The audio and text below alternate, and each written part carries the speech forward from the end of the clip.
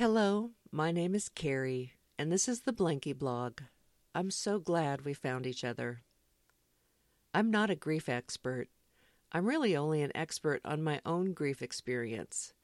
I remember what comforted and comforts me, and I know what didn't and doesn't. I think we're not very educated about what to say when someone tells us, "My dear someone has passed away." I can understand the sincere desire to say something magical to take away a friend's pain. Of course, I've felt that way myself. We stumble around for just the right words.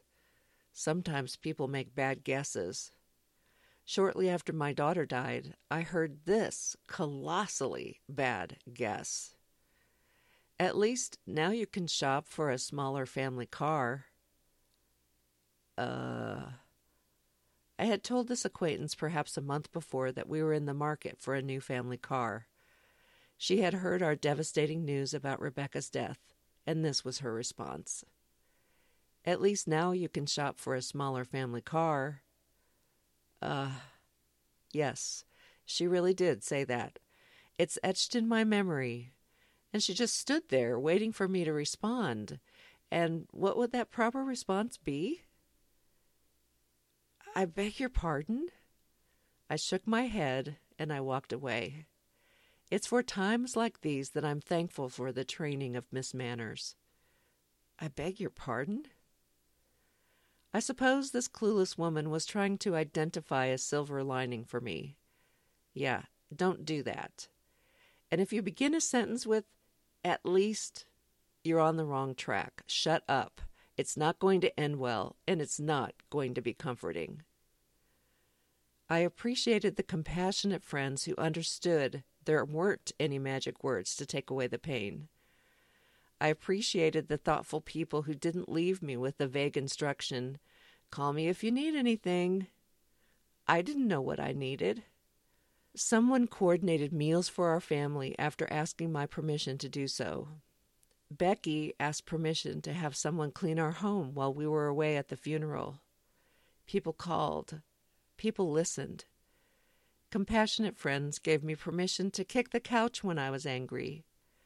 My husband and I talked nightly until the wee hours and asked, "Why?"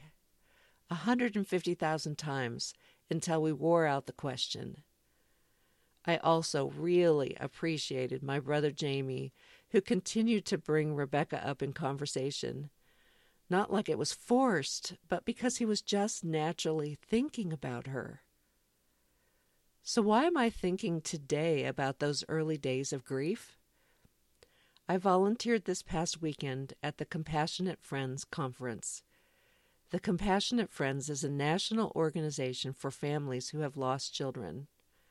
I don't think I'd heard of them until May of this year.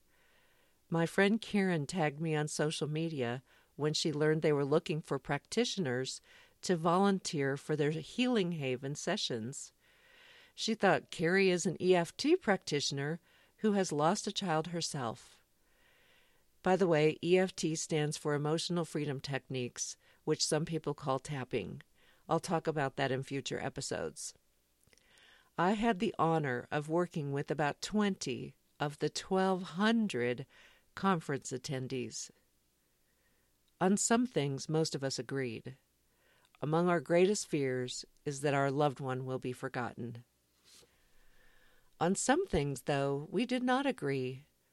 One mom took particular offense to, "You're so strong. I don't know how you are surviving. I'm not sure I could do what you're doing."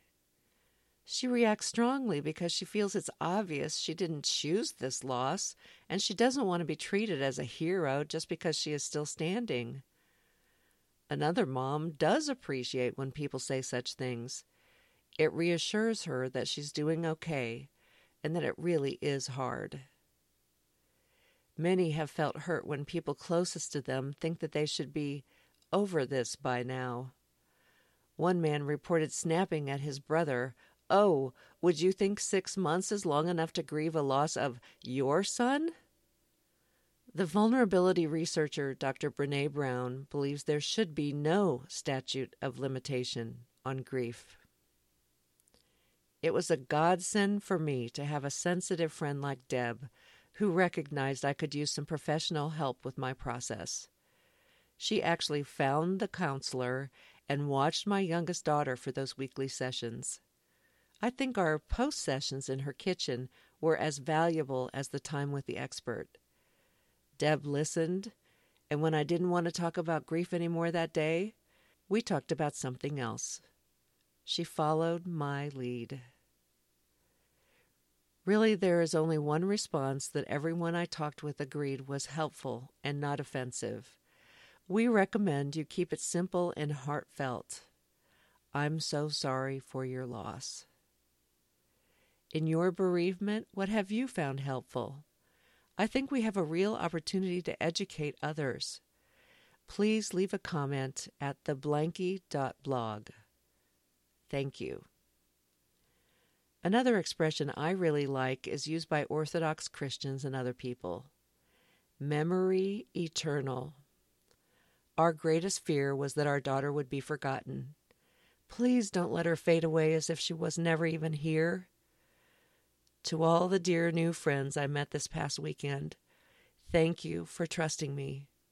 Thank you for telling me your stories. Memory eternal for your loved ones. I'm so sorry for your loss. Consider yourself tucked in. From this valley they say you are going. We will miss your bright eyes and sweet smile, for they say you have taken the sunshine that has brightened our pathway a while. Come and sit by my side if you love me. Do not hasten to bid me adieu, but remember that red river valley and the girl who has loved you so true.